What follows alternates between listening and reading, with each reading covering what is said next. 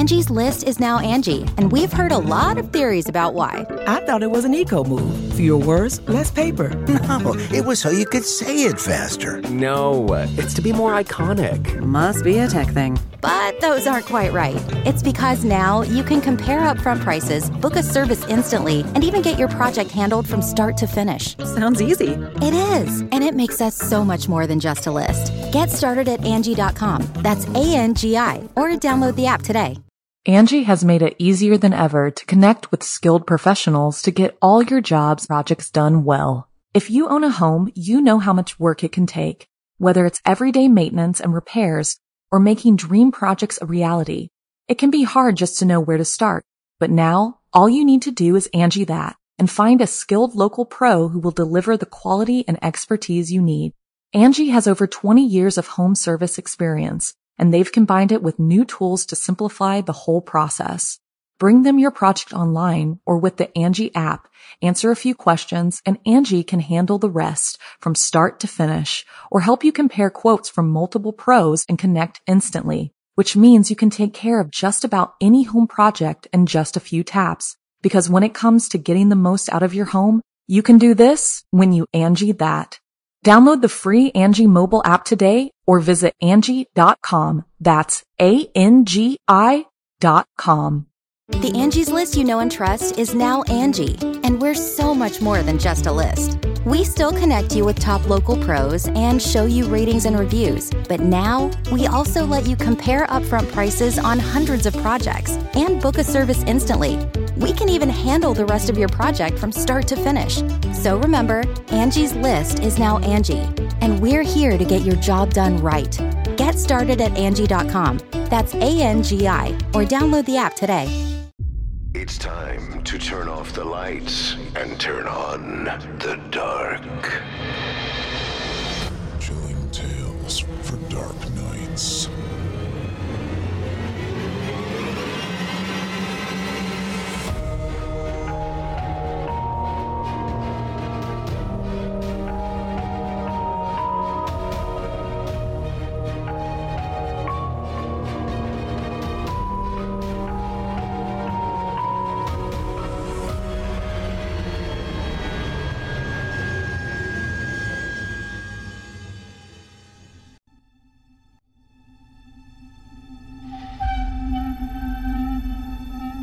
Good evening, listener. You're listening to Chilling Tales for Dark Nights. On tonight's edition, we invite you to leave behind your safe reality and descend with us into the frightening depths of the most terrifying imaginations with two audio adaptations of frightening fiction about dire delusions and twin transformations. I'm your host, Steve Taylor, and tonight I'll be your guide as we traverse the dimly lit corridors of your darkest dreams. Joining us tonight to help bring to life the frightening fiction of Sarah Jane Huntington and Marta Abromitite, our voice talents Danielle Hewitt, Michelle Kane, Kevin Barberi, and myself, Steve Taylor. Now, get your ticket ready. Take your seat in our theater of the minds and brace yourself. It's time to turn off the lights and turn on the dark.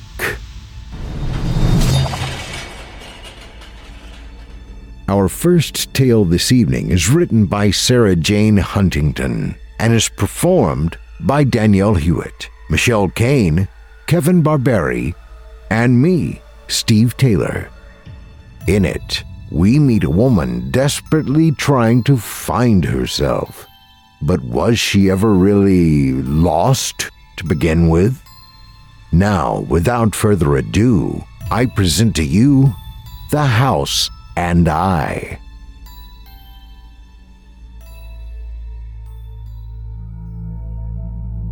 I don't recall when it was that I first lost myself. Maybe it was long ago, back in the beginning. Or perhaps it was somewhere in the middle. No one can ever remember the middle of anything. The beginning or the ending. Almost everyone can recall those parts. Or should I start with the first time I saw the house, I wonder? That could be the moment when my mind truly began to slip and fray away at the edges. At the very least, it's where the careless stitches holding me together first came undone. The house itself was perfect to look at. A vast and ruthless cold beauty, isolated in the countryside, simply because it would put any other homes near it to shame. Nothing around it could compete with that enigmatic presence it held. Not even the pretty roses the gardener planted dared to bloom near. The effect made the land seem barren. Only I sensed the truth that no life was brazen enough to challenge this house. The house was vibrant, a manor, and it caught any passing admirer in its playful gaze. It was the plush, dominant cat, and the people inside became the little frightened mice against its relentless and beautiful power. I stood enthralled for 5 or more minutes, or it may have been hours. I was staring and thinking and feeling riddled with self-doubt. The curse that had plagued my own life reared its brutal head, and I'd hastily taken a step back before I caught myself. I stopped and closed my eyes tightly. I breathed in the warmth of the last bits of autumn sunshine, and briefly listened to the songs of the pretty birds hidden in thick and almost naked trees. The house called me. I felt it whisper my name gently, eagerly. Its force and energy tickled my skin until I felt the static pull at my skirt. We were the same, the house and I. Both neglected, misunderstood, and yet still harsh and soft simultaneously. I walked forward, slowly at first, until I burst into an ungraceful run. Time is fickle. It ticks by too quickly if you let it, or too slowly if you pay too much attention. Time plays with memories. Our minds recall events in the wrong order. At least, mine does. Time and regret belong together, hand in hand, like lovers wandering lonely streets in the thick cold of winter. I should have run the other way, but I couldn't. As soon as my eyes landed on that home, I belonged to it, and it to me. Running would have never changed that. My job was supposed to be a simple one. I was to catalog everything of value inside and discard everything that was not. The instructions had worried me from the start. After all, who was I to decide the worth of anything? I was cheaper than an official curator, in that I would work for free and I was willing to live alone for 3 months in the house. I was also meant to clean. I was to scrub the house from top to toe, although it lacked toes entirely, of course. The moment I turned the ornate, pretty key in the heavy oak door, I felt at peace. An emotion I'd failed to experience in years. Tranquility overcame me, coupled with bliss, and I smiled broadly. I clutched my stomach in anticipation of the butterflies that were about to take flight inside me, as I pushed the heavy oak door wide open. A soft burgundy carpet greeted me while a shining banister snaked its way elegantly upstairs. The last of the sunlight picked up the dust in the air until it looked like tiny orbs were drifting softly in a galaxy of their own design and creation. I could smell fresh bread, although I knew it was impossible. The house had stood empty for months. I knew that. The door swung shut behind me, and I hadn't even realized I stepped inside. Home, my mind whispered. You're home, Anna. I set my suitcase down and shrugged off my coat. I slipped my heels off and felt the immense freedom and relief in being apart from the absurd shoes that made up the clothing, the costume I wore. First things first, I decided. Tea. The kitchen was modern, with stainless steel surfaces that gave it a cold, clinical feel. The gunmetal colors felt unnatural, an imposter room in an extraordinary house. I tested the power was on, pleased to find it working. I filled a kettle that was likely more expensive than my entire wardrobe and prepared myself to explore. Upstairs first? I asked myself out loud. I acted as if it were Christmas morning, and I'd been gifted the whole house. I ventured into each room respectfully, at first, until I couldn't help myself. I bounced on beds, single ones, and a glorious regal four-poster one that I knew would be mine. I opened wardrobes and brought the clothes inside up to my face. I touched and smelt, caressed and embraced every item. I ran my fingertips over every surface, and not once did I grimace at the thick dust. I only felt a steely determination to bring the house back to the beautiful glory it deserved. The bathroom has a claw-footed tub. I squeal with delight at the discovery.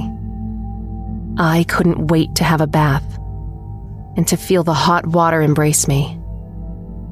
For many years, I was only ever able to have showers. A single door stood at the end of a long landing. I pulled and yanked until it gave in and opened. An attic greeted me, one full of broken furniture, cracked mirrors, and porthole windows.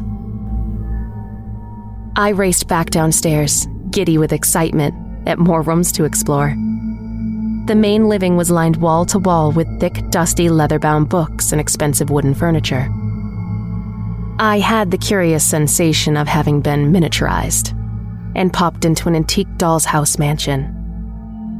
A pale wooden door stood soldier-like at the end of the living room, and I opened it with a flourish. Boxes. It contained row after row of boxes. Each one had a number handwritten on its side. I assumed they were the items I had to value.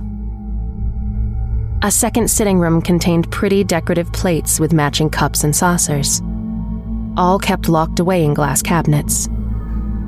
Portraits hung on the walls, paintings of elegant beauties and portly, happy men. The room adjoining was stacked high with boxes too. I opened one and found stamps kept precariously in leather folders. Another one had a remarkably old teddy bear with one glassy eye stuffed inside. A big wooden chest held jewelry in smaller boxes. They each played music as a tiny figure spanned in circles. "You're forever stuck," I whispered to the ballerina. I knew how she must feel. "Don't think about it all now, Anna," I warned myself.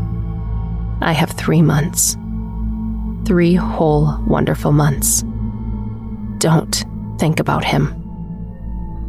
I fetched my tea and rummaged for biscuits. I noticed a stack of notebooks and a single pen on the side with a carefully balanced note placed on top. I opened it greedily and read out loud.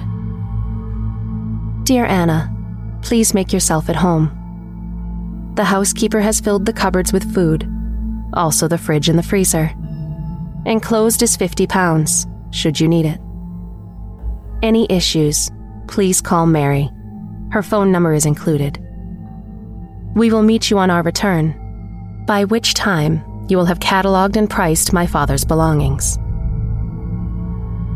I crossed the room and opened the fridge. As promised, it was jammed full of food. Each cupboard was overflowing almost. I was undernourished, too thin. I looked forward to cooking extravagant foods and taking full care of myself. It was at that moment that I began to cry. Not from sadness, nor pain, but from the sheer joy of my new situation and freedom. I'm going to be okay now. He won't find me here. He'll never find me. Safe. I'm finally safe. My tears turned to wild laughter. Later that evening, I lay in the bath for almost 2 hours until my skin turned as wrinkled as dry fruit. I chose the room with the rocking chair and 4-poster bed to sleep in. A deep weariness overcame me instantly. I couldn't remember the last time I was able to have a full night's sleep. Nor could I recall the last time I'd felt true happiness. I sensed a deep understanding. I had already overcome everything terrible in life, and now all I had to do was heal. I climbed into the luxurious bed, not caring if the sheets were clean or not. Heavy with exhaustion, I closed my eyes. I felt the house breathing softly. I felt the home watching over me and caring for me. I felt its kindness and compassion, and the knowledge brought comfort. When I opened my eyes in the night and saw the rocking chair swaying gently, all by itself, I smiled and felt more at peace than ever. In the morning, I wolfed down some toast and got to work. I found all the cleaning items a person could ever need to be crammed into a dark and small, almost hidden cupboard. I rolled up my sleeves and scrubbed, dusted, and hoovered. I washed everything and began to make sense of who had lived in the house. I knew the owner had recently died, a gentleman named Albert, and I knew the home was now his daughter's possession. I pieced together that the clothes in the main bedroom belonged to Albert and his deceased wife, Elizabeth. She owned beautiful clothing: cashmere, soft cotton, tailored linens, and fitted dresses. I hadn't been able to bring many clothes. My suitcase contained just 2 old shirts and a single pair of jeans that were far too big. The Angie's List you know and trust is now Angie, and we're so much more than just a list. We still connect you with top local pros and show you ratings and reviews, but now we also let you compare upfront prices on hundreds of projects and book a service instantly. We can even handle the rest of your project from start to finish. So remember, Angie's List is now Angie, and we're here to get your job done right. Get started at Angie.com. That's ANGI, or download the app today. You can live out your MasterChef dreams when you find a professional on Angie to tackle your dream kitchen remodel. Connect with skilled professionals to get all your home projects done well. Inside to outside, repairs to renovations. Get started on the Angie app or visit Angie.com today. You can do this when you Angie that. I should wear her clothes. At least, just while I'm here. So I did. I washed them first and tumble-dried whatever I could. I cleaned the bathroom and washed the wooden panel walls along the hallway. Before I knew it, it was lunchtime and the doorbell rang. I froze, terrified. It's him. He found you. Hide, quickly. Don't let him get me, please. I begged the house. Please. My breath came in big, ragged gasps as my hand shook. I dropped my bucket and threw myself in a corner and into a ball. No. I sobbed. I felt the house wrap itself around me to protect me. It held me close until the feeling of peace returned and my panic subsided. The front door opened a crack as a gray-haired lady poked her head inside. That's the housekeeper, the house whispered to me. Hello? Is anyone here? I stood, wiped my face, and smoothed down my clothes. The house filled me with the power and confidence I needed. I plastered a fake smile on my face and waved brightly as I walked toward her. Hi, I'm Anna. I wasn't expecting anyone. I was cleaning. Hello, I'm Mary. I'm the housekeeper. Well, I'm retired now. I wondered how you were getting on, that's all. I said to my husband, I'd better check on that young lady up at the house all on her own, see if she needs anything. That's kind. Thank you. I was vaguely aware that I should offer her a tea or coffee, but I felt as if she was trespassing on me and the house. Well, it's no trouble. How are you getting on, dear? Just fine. Oh, I see. Well, I won't keep you then. If you need anything, I'm in the nearest house on the left. Thank you. I appreciate it. I said, because that's what people are supposed to say. I knew that. Mary nodded and waved. She closed the door behind her with a sharp click. I turned the key and drew the heavy bolt across. I didn't want her sneaking into the house again. Into my house. For the first few days, time passed quickly and smoothly. I took advantage of the soft breeze outside and hung baskets of washing out. The house looked immaculate. It was no longer neglected. It shone proudly. At night, I liked to lay in my kingly bed and smile. The house began to speak to me. Not the odd sentences it whispered from day one, but long, intricate, and wonderful tales. I learned that it was built in the 1900s, on old pagan land. The covered old well at the end of the massive garden was all that remained of the ancient, yet still powerful magic. I learned that the house had many owners over the decades, although its favorite was Albert. He loved the home so much he never left. The house had become his anchor, and the chain to bind him was a short one. I envied him, even though he was dead. I felt a sting of sharpened jealousy that he was preferred. The walls whispered a lullaby to me as I fell to sleep each night, a song half remembered from my childhood.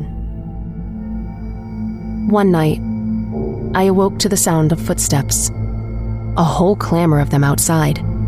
They clattered away on the wooden floor in the hallway. I drifted across the room and peered around the door. I saw 3 children, dressed in old-fashioned clothing, racing about in a game of chase. One had blonde hair, as yellow as summer wheat. The others had dark hair and curious, clever eyes. I gently closed the door and left them alone. I understood the house was telling me its stories and showing me its precious, happiest memories that were embedded within the walls. Thank you, I whispered and climbed back into bed. The sounds of the children laughing and playing lulled me back into a happy sleep. When I awoke again, pressure pressed down on me, and I hadn't been able to move, not 1 inch. I recognized the familiar feeling and I knew it would fade quickly. By the time I could move, I looked down at myself. My borrowed nightshirt was covered in blood. What have you done? His voice sounded so close, but I knew it was impossible. It's not real. He's not here. He's far away. He can't find you. Reality blurred. Half of me knew I was stuck in a memory, one that was worn out and replaying again, tiredly. I screamed in confusion and the house came to my defense. Warmth engulfed me as I rocked back and forth. It's not real, I chanted. It's not real, not anymore. The feeling of love spread its way all over me until my heart calmed its frantic beats. Safe, the house told me. You're safe. I curled up into a ball and sobbed loudly. Like a mother's embrace, the walls and floors itself rushed to soothe me as the visions faded. No blood, see? There's no blood. Everything is okay. It was hours before I could move properly again. My body felt on fire and my limbs hurt from tension. I soaked in the bath, unafraid to show the house the scars on my body, while the house itself told me the tale of its birth. An architect, by the regal name of Alexander Booth Chambers, designed and built her from the ground up. He died in the house he loved and refused to leave. The energy the house gave was the tie to bind, the unconditional love in bricks and mortar that most craved. and still never found. I understood. I understood everything. After my bath, the feeling of tranquility returned. I began to sort through Albert's belongings. I wrote neatly in my given notebooks and estimated prices. Was I right? I doubted myself entirely. Keep that. A deep voice from behind me spoke. I jerked and turned. Albert himself was sitting in one of the plush red armchairs I admired the most. He wore a smart shirt and a cardigan, pressed trousers, and thick socks. He grinned and I liked his face straight away. He looked like a kind man, with one of those open, friendly faces of bright eyes and thick wrinkles that suited him. He was as refined as I expected. Hello. I hadn't been surprised to see him. It somehow felt inevitable. I wasn't scared either. I felt sure the house had arranged for our meeting. If the home loved Albert, then I should too. Keep that. I don't want that thrown away, please. I looked at my hands. I held a fat old compass peppered with rust. Shall I clean it? Albert smiled and began to become translucent. As I watched, the deep red of the chair behind him started to show. He nodded and winked once, and in a single blink, he was gone. The encounter hadn't troubled me. It gave me more of an incentive to have everything right and to work even harder. I cleaned that compass until its surface resembled a mirror. I placed it gently on the mantelpiece of the fireplace with great respect. Later that same evening, the walls began to bleed. I watched, horrified, as blood poured down the freshly scrubbed stairs in waves. I saw it leak in massive streams down the main wall in the living room. What's happening? I felt afraid for the house and not for myself. I ran to the bleeding wall and pressed myself against it. I sang the same lullaby it had sung to me. I stroked the wet walls and told it I won't ever leave. I promised to stay, somehow. The bleeding stopped abruptly, and I slid down the wall. I'm sorry you're in pain, I told the house. I understand it. I really do.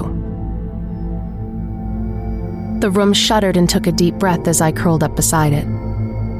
I slept there all night, with one hand stroking the wall for comfort. The next day, the house and I both felt wonderful. You have secrets, it whispered to me. Yes, and someday I'll tell you, but not today. Overnight, the blood had disappeared as if it were never there. I began to catalog Albert's treasures, and I threw nothing away. He appeared once. He stood over me with a proud smile and dissipated in the way that fog is sometimes prone to do. Before lunch, I decided it might be best if I threw my suitcase down the old well. I don't know if I thought of doing that by myself, or if the house planted the idea inside of me. It was still by the front door. It stood abandoned near my coat. I grabbed it and patted across the dewy grass. The further away from the house I got, the colder I started to feel. The emotions of terror and confusion began to overwhelm me. I fought off a nasty wave of dizziness that almost turned my vision black. I dropped my case near a dying bush and ran back inside. I shut the door firmly and slid the bolts across. My hands were shaking terribly. Being away from the house felt alien, all twisted and wrong. I knew then that I had to find a way to be able to stay. I knew that I couldn't leave. I wouldn't leave. I love you, I said out loud. I didn't feel any shame or any embarrassment admitting that.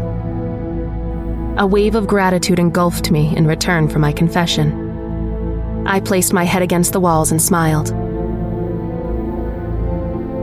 I'm never leaving you. We belong together. On the 8th day, I decided to have a rest day. I had been working hard every moment since I arrived. I cooked fresh soup from scratch in the clinical kitchen, and I sat by the fireplace to eat. A lady wandered through, just as I was lifting my spoon. She wore an elegant beige dress of lace and silk. She walked in with an air of grace, and I watched, astounded by her beauty. Her light-colored hair was tied up in a complicated knot, and a string of pearls decorated her thin neck. Her blue eyes, with wonderful long eyelashes, landed on me.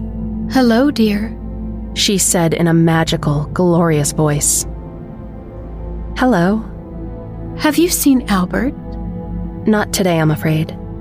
She smiled and revealed a perfect row of teeth. The sight of her made me breathless. She was so exquisite. She wandered straight through a wall and vanished. I laid down my tray and raced straight upstairs. I knew who she was, Albert's wife, Elizabeth. I yanked open the wardrobe in the room that was mine and rummaged inside. My hands landed on the texture of lace, and I pulled the dress out.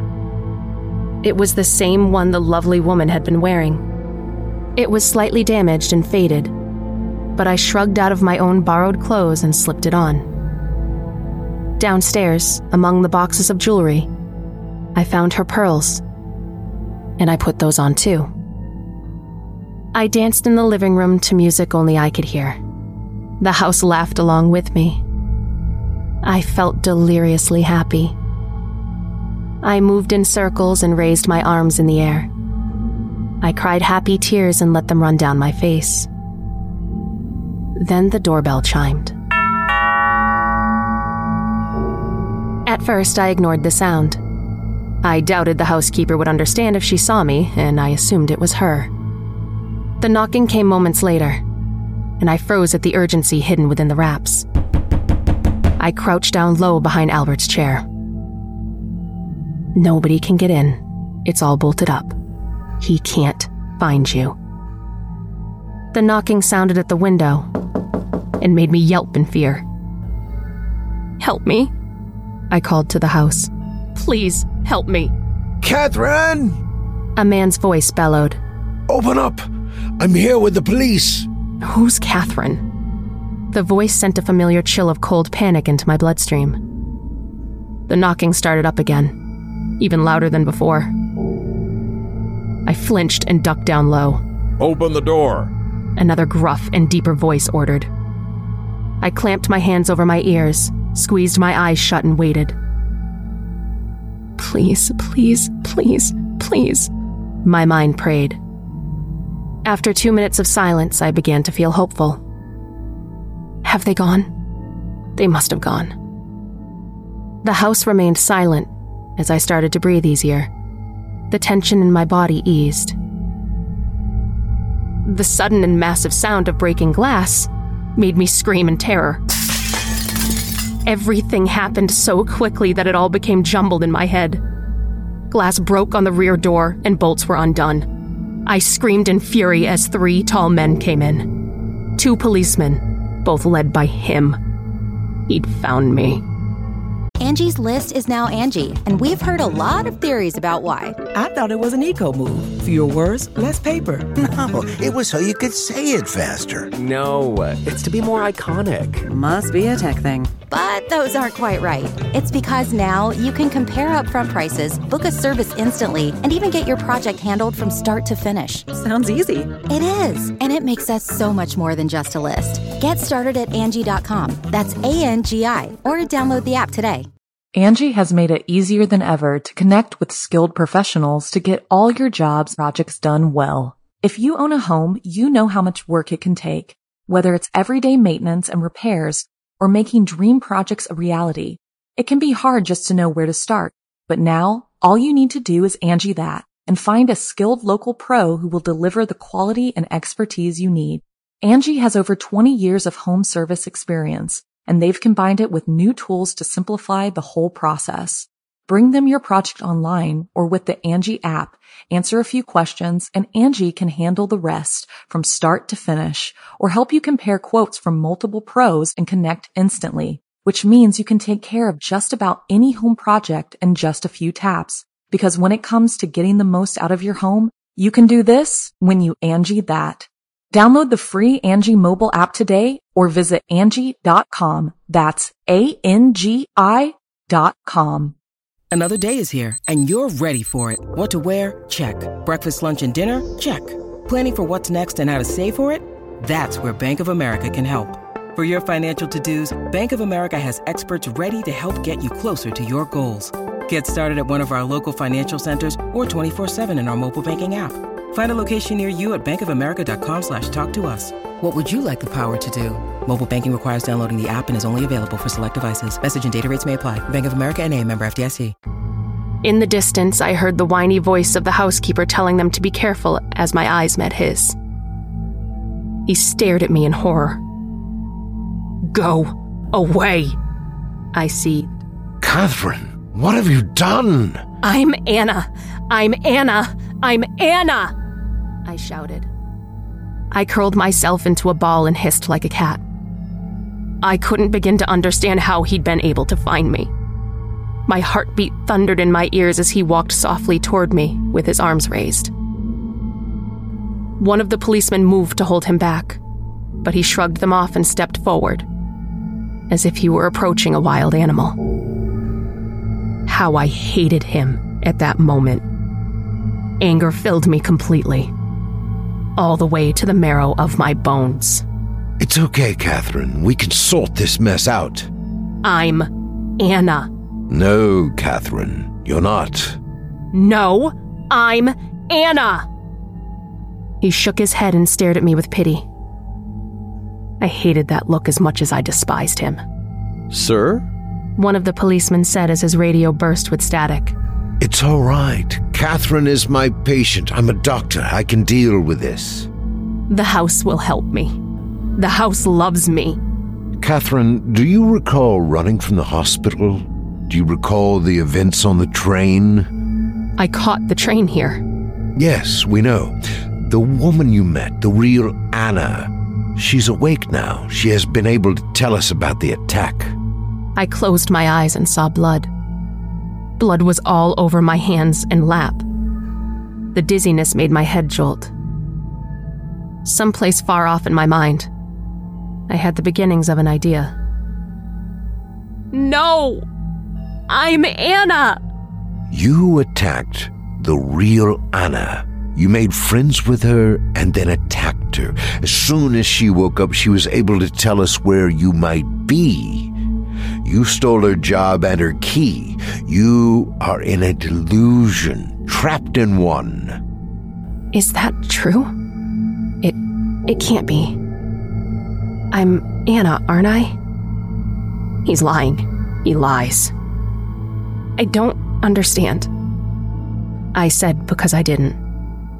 I can sort this out. Come with us quietly. We can help you. He lies. The house can help me. The house can protect me. He turned to the waiting policeman. I have this under control. Give us a moment, please.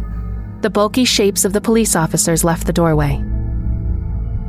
I saw my chance, and I took it. I stood and darted past him as his eyes widened in alarm. I raced out of the doors and up the stairs. Run, the house told me. And so I did. I sped down the hallway and ignored the shouts of shock and anger. I threw myself at the attic door. I fumbled for the handle and I yanked. The door opened without protest and I slammed it behind me. I drew the bolt across and stopped to wipe my tears away. Memories collided as the present and the past began to play simultaneously in my mind. I could smell the distinctive oily scent of the train station as I stood among the broken bits of furniture dotted around. I could almost hear the sounds of a train approaching, and I could almost feel the vibration under my feet. I had caught a train. I had. That part was true. I sat in one of the many spare seats with my stolen coat wrapped around me, and I smiled at a pretty, smartly dressed young woman. She'd told me she was on her way to a new temporary job. One where she had to price up items in a rambling old manor house. A job just like mine.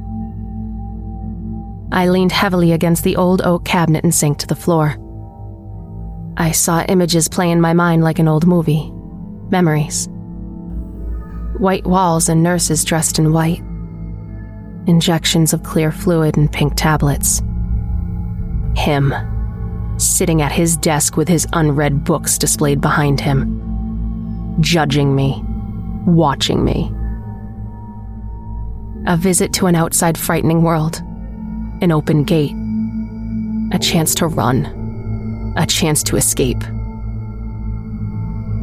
I am undone. I've come undone. I'm crazy. Mad. Delusional. Just like they said. I saw blood on my hands and I wiped them on my pretty borrowed dress. And when I looked again, the blood was gone. What do I do? I asked the house, pleaded. The walls and the roof seemed to hold their breath while they reached a decision. In the corner of my eye, I saw Albert gazing out a tiny porthole window. Albert, I said, what do I do? He turned to stare at me. He held out a wrinkled hand towards me. Elizabeth. He smiled. There you are. No, I'm Anna. Or Catherine, or I don't know. Pounding on the attic door made me jump as I stifled a scream. I spun around expecting to see a sudden rush of police officers about to snatch me. The door held firm and remained shut. When I looked back, Albert had disappeared again. I felt the house give me a gentle nudge forward toward a window. It was a large one I hadn't noticed before. It was big enough to fit a person through. Big enough for me. You belong here, the room told me. And quite suddenly, I had the clarity to see what I had to do. Behind me, the door began to splinter, and I glimpsed a single eye of his as he peered in. Catherine, please. You can get well. Please. He lies. The house breathed. I stepped forward and pushed the window open. I inched my way outside until I balanced on a ledge.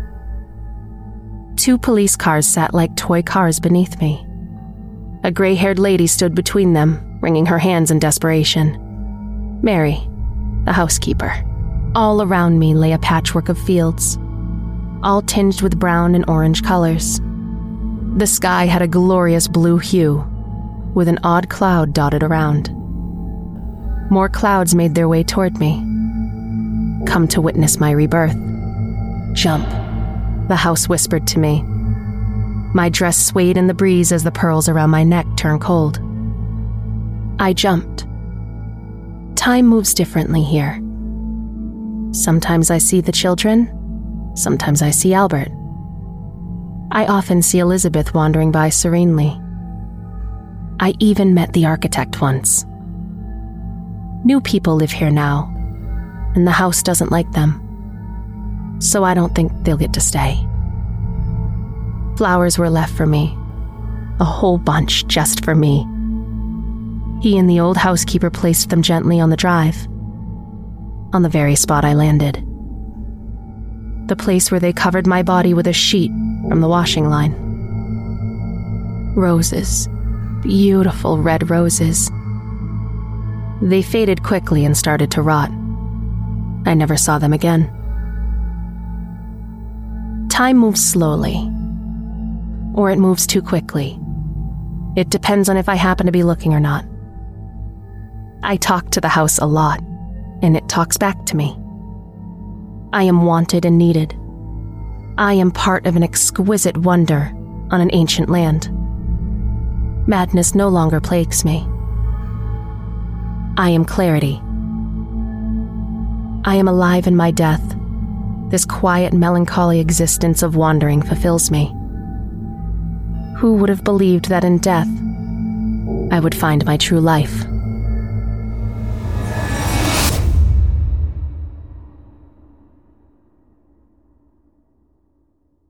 I hope you enjoyed The House and I, as written by Sarah Jane Huntington and performed by Danielle Hewitt, Michelle Kane, Kevin Barberi, and myself, Steve Taylor.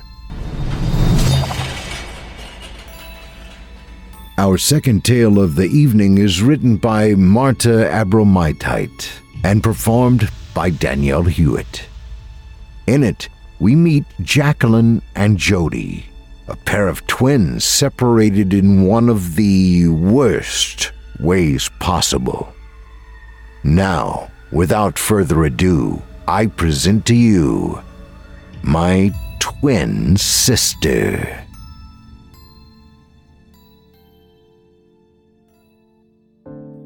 Let me start this off by saying that I'm a twin. Growing up, people would always comment on how freaked out they were by Jacqueline and me. How odd it was. "Isn't it weird how alike you are?" people would say. "It's almost unnatural." Kids are ruthless. Everyone knows that. I was never sure if their lack of tact was down to their undeveloped brains or just plain old cruelty. I didn't think there was anything weird about being a twin. But then I wouldn't, would I? It never bothered me. I had always assumed that it never bothered Jacqueline either. But that was a mistake that I had learned too late. I took her lack of communication for granted.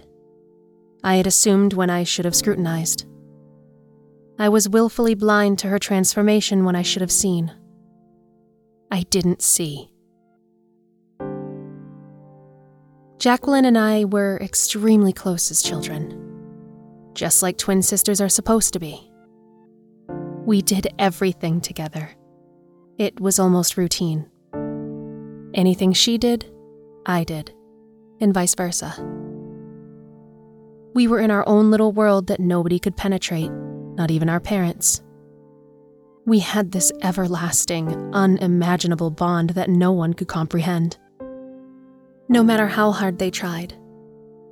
I knew that it was unbreakable on the surface, but I even went as far as to liken our sistership as indestructible, at an atomic level, and nothing could keep us apart.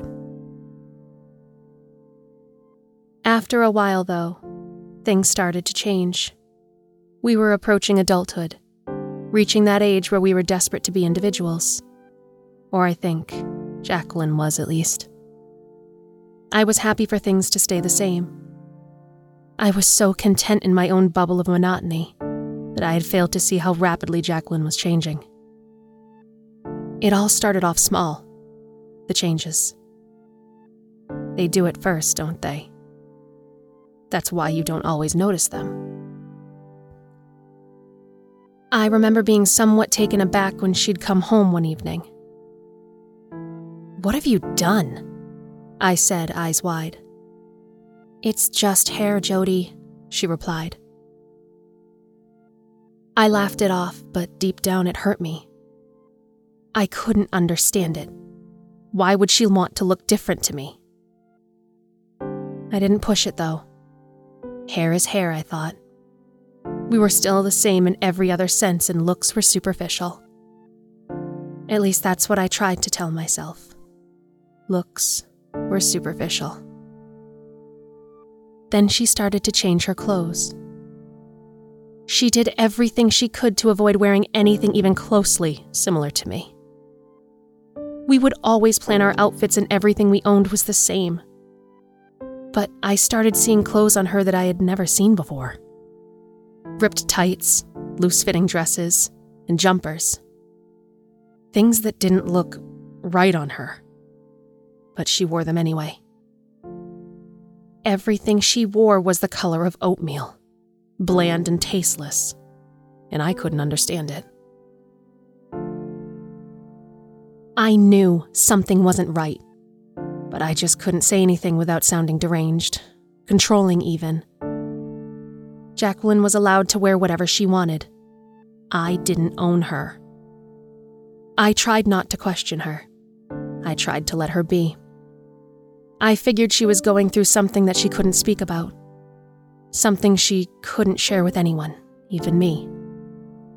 I tried not to let the worries and anxieties get to me, even though I could feel them in the pit of my stomach, threatening to overflow and drown me. I was desperate to know what was happening to my sister. As time went on, things started to get stranger. I could barely recognize Jacqueline anymore. It was difficult to comprehend the utterly insane changes that I was witnessing with my own eyes.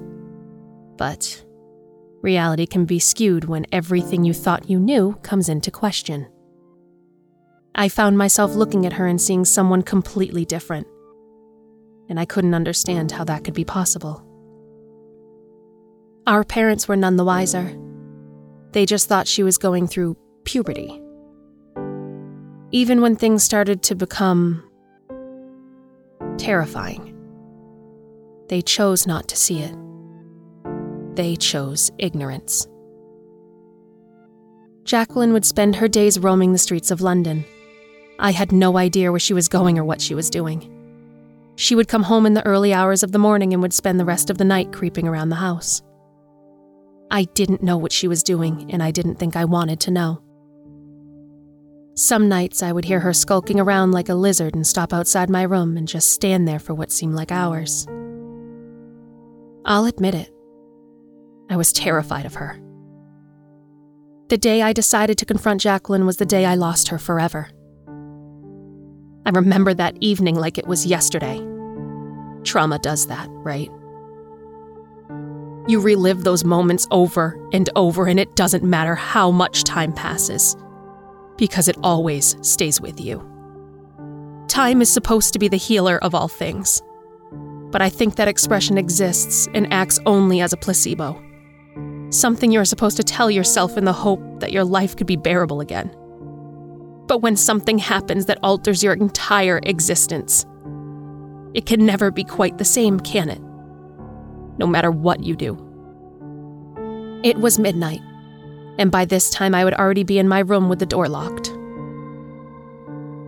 I knew I had to see her for myself, talk to her, see if there was anything I could do to save her from whatever this was. The house was as still and silent as a nursery. I could hear my own heart drumming against my chest. I had decided to wait in the dark. My only source of light was the night sky illuminated by moonlight. I didn't want to startle Jacqueline when she returned, so I kept the lights off. I didn't have to wait long before I hear the keys jangle and the lock turn. She was home. When she stepped into the moonlight, I gasped. The flesh on her body hung and sagged off of her like an ill-fitted suit, baggy and shapeless. The color of her skin was pale and gray, bruised almost. Her cheeks were sunken in like potholes. Her mouth was torn, bloody, and cracked. The skin peeled off as she moved her mouth, falling onto the floor like flakes of dandruff. She looked like she was decomposing. There was no other word I could use to describe it. "What's happening to you?" I asked. She opened her mouth to speak, but no sound escaped her chapped lips.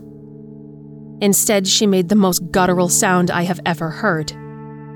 It was earthy, low and intense, like a growl of someone who has had their mouth sewn shut for decades. Joni. It was like she exhaled my name. I could barely hear it. "Jacqueline, please, talk to me. What happened?" I pleaded. She began to move, and I can hear her bones creak and groan like rusty gates swinging shut. The way she moved was so unnatural, stunted almost, like watching something in slow motion. She was coming towards me, her hands outstretched. The flesh on her hands was peeling and blistered, red raw like the flesh of a newborn. She limped toward me, and I found myself recoiling back at the gruesome sight of her. Even though she was Jacqueline, she was my sister. I couldn't bear to look at her. "They did this to me," she managed to whisper. "Who did?" I asked. "They said shedding old, inferior flesh would make room for new, superior flesh. She croaked. What does that mean, Jacqueline? I asked her. I could feel the tears trickling down my cheek. She held something in the palm of her hand. It looked like a pendant from where I was standing, but I couldn't quite make it out. They promised me I would be different. They promised me that I would be elevated, she said. Her eyes lit up like candles when she uttered those words. Who are they, Jacqueline? I asked, taking a step forward. The pendant glowed in her hand. It radiated this bright red hue that almost lit up the room. They're going to come for you too, just as they did me. They're going to come for all of us, she said. The flesh on her palms drooped like pieces of old kebab meat on a skewer, barely hanging on to the sinewy muscle and bone. She then began to shed. That's the only way that I could describe it. The flesh that encased her bones began to fall away like wet parchment paper, piece by piece, until she was nothing but a wet, glistening, and sticky skeleton. You'll see, Jody, she spoke again. I watched as she disintegrated in front of my eyes, melting away like wax on a burning candle, leaving only a small, bloody puddle. That was the last time I saw my sister. It's difficult to describe the weeks that followed. Everything was a blur. Everyone in my little world believed that Jacqueline ran away. She was reported missing, but no one really took it seriously. Not even my parents. Police, doctors, family, everyone around me thought it was nothing but a phase. I couldn't fathom how utterly nonchalant everyone was. Even if Jacqueline did go missing, there was no urgency, and I couldn't understand it. As time went on, she was forgotten entirely. No traces of her remained. No one remembered that Jacqueline even existed. I soon found memories of her slipping from my mind, too. I began forgetting the little things to begin with. Like the shape of her face, what color her eyes used to be, and the sound of her voice. Could that be possible? The day that I found the pendant was the day that my life ended. I woke up gripping it tightly in my hand one morning, having no idea how it got there. This was the first time I noticed it, too. The skin on my hands. It looked thin and pale, almost translucent. It reminded me of my grandmother's hands, aged, faded, and covered in liver spots. What was happening to me? The changes were slow but evident.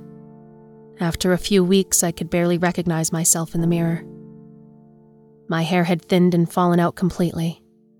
A few wayward tufts remained, but they were wispy and sparse. My skin had become gray, transparent and flaky.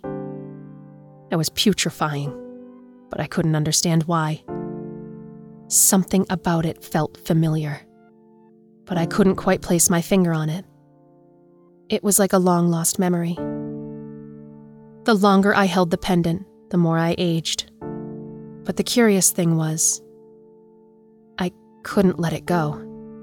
As much as I tried to release my grasp on the detestable thing, I just couldn't. When I examined the pendant, the less I remembered where I'd seen it before.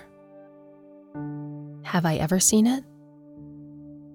It was covered in those curious patterns I could scarcely describe and words I didn't understand. It was unlike any alphabet or language I had ever seen. But it was what was engraved in the middle that terrified me. It had two heads, supported by an elongated neck. The heads themselves were oddly shaped and lumpy, protruding at odd angles. They looked soft, swollen, and filled with fluid. I don't know how I could tell, but I just could. It had no eyes, only barren, cavernous holes where eyes should be. The only thing that covered the bulbous face was an abhorrent smile. It stretched from ear to ear, like it had been carved so that I could be as wide as it was. It was jagged and uneven, much like the rest of it. The mouth was filled with rows upon rows of razor-sharp teeth that oozed a thick, sticky substance that resembled sewage water.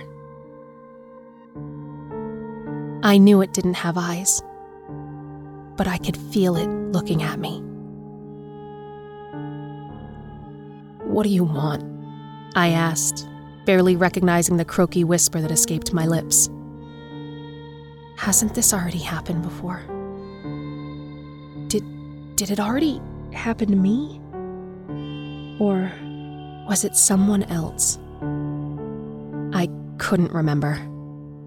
I tried to grasp at the memories, like drowning kittens gasping for air, but they slipped further and further from my clutch the harder I tried. "Shed your skin. Become one with us," it said, extending a sinewy, leathery hand. "Make room for new, superior flesh, Jody."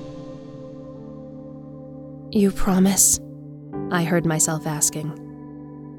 What was I saying? Why was I saying these things? "We promise. You aren't the first and you won't be the last, Jody. We promise to make your world ours, just like we have with others." I could feel myself fading, and then everything went black. "We will give you a glimpse of what it'll look like. Close your eyes, Jody." When I opened my eyes, my vision was blurry, and I could barely move. When I looked down at my body, I saw that my flesh was charred, blackened, and broken. I was on my back, but I couldn't see what I was lying on. It didn't feel like I was supported by anything but merely suspended in the air. I turned my head, and that's when I saw her. She was fused to me. Her skin melted into mine. Who was she? She reminded me of someone that I knew long ago but no longer recognized. For a moment, I thought she looked like me. I looked around. The sky was black, impenetrable and never-ending, but somehow I could see. It didn't take me long to see the others. They were all hanging in the air, the same as me. Their skin scorched and torn, blended and melted to the one lying next to them. There were thousands of them, all lined up as far as the eye could see. Then I heard the voice again. "This is your new world."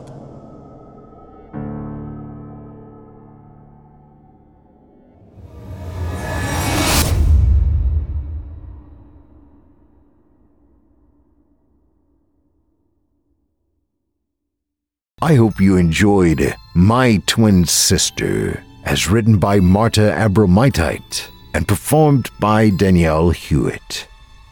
You can find more of Danielle Hewitt and Michelle Kane over on the Creepy Podcast at www.creepypod.com. Both of tonight's tales were provided to us by our friends at Velox. Find out more about these and many other tales at www.veloxbooks.com. On to the shows. Longtime resident Otis Gyrie has his very own show here on our network, Scary Stories Told in the Dark, which you can hear every Sunday night. We also have Eric Peabody's Horror Hill, a podcast dedicated to some of our deeper and darker tales. We hope you check him out.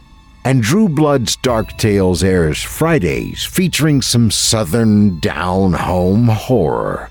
And don't forget to check out the Fear from the Heartland archives, featuring more than 120 episodes. Well, friends, our weekly descent into the depths has just about come to a close. But before we go, I'd like to take a moment to thank you for joining us for tonight and remind you to take a moment to stop by our iTunes page and leave Chilling Tales for Dark Nights a 5-star review and a kind word. And follow us on Facebook, Twitter, and Instagram if you've not done so already. And of course, subscribe to us on YouTube, where you can find an archive of our work going back to 2012. And consider signing up as a patron at our website, chillingtalesfordarknights.com, to show your support and get all of our content ad-free. I'm your host of the evening, Steve Taylor, and it's been a pleasure. Tune in again next week when we once again turn off the lights and turn on the dark. See you next Monday. Sweet dreams, listener. Sweet dreams.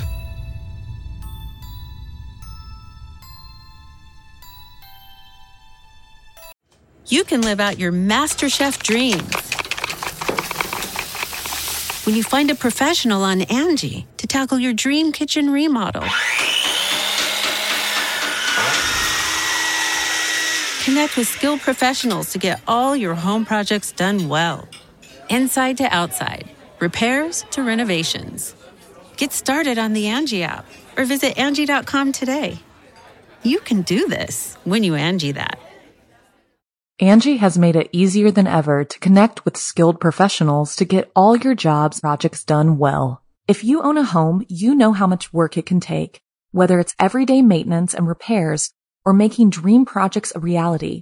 It can be hard just to know where to start, but now all you need to do is Angie that and find a skilled local pro who will deliver the quality and expertise you need. Angie has over 20 years of home service experience, and they've combined it with new tools to simplify the whole process. Bring them your project online or with the Angie app, answer a few questions, and Angie can handle the rest from start to finish, or help you compare quotes from multiple pros and connect instantly, which means you can take care of just about any home project in just a few taps. Because when it comes to getting the most out of your home, you can do this when you Angie that. Download the free Angie mobile app today or visit Angie.com. That's ANGI.com.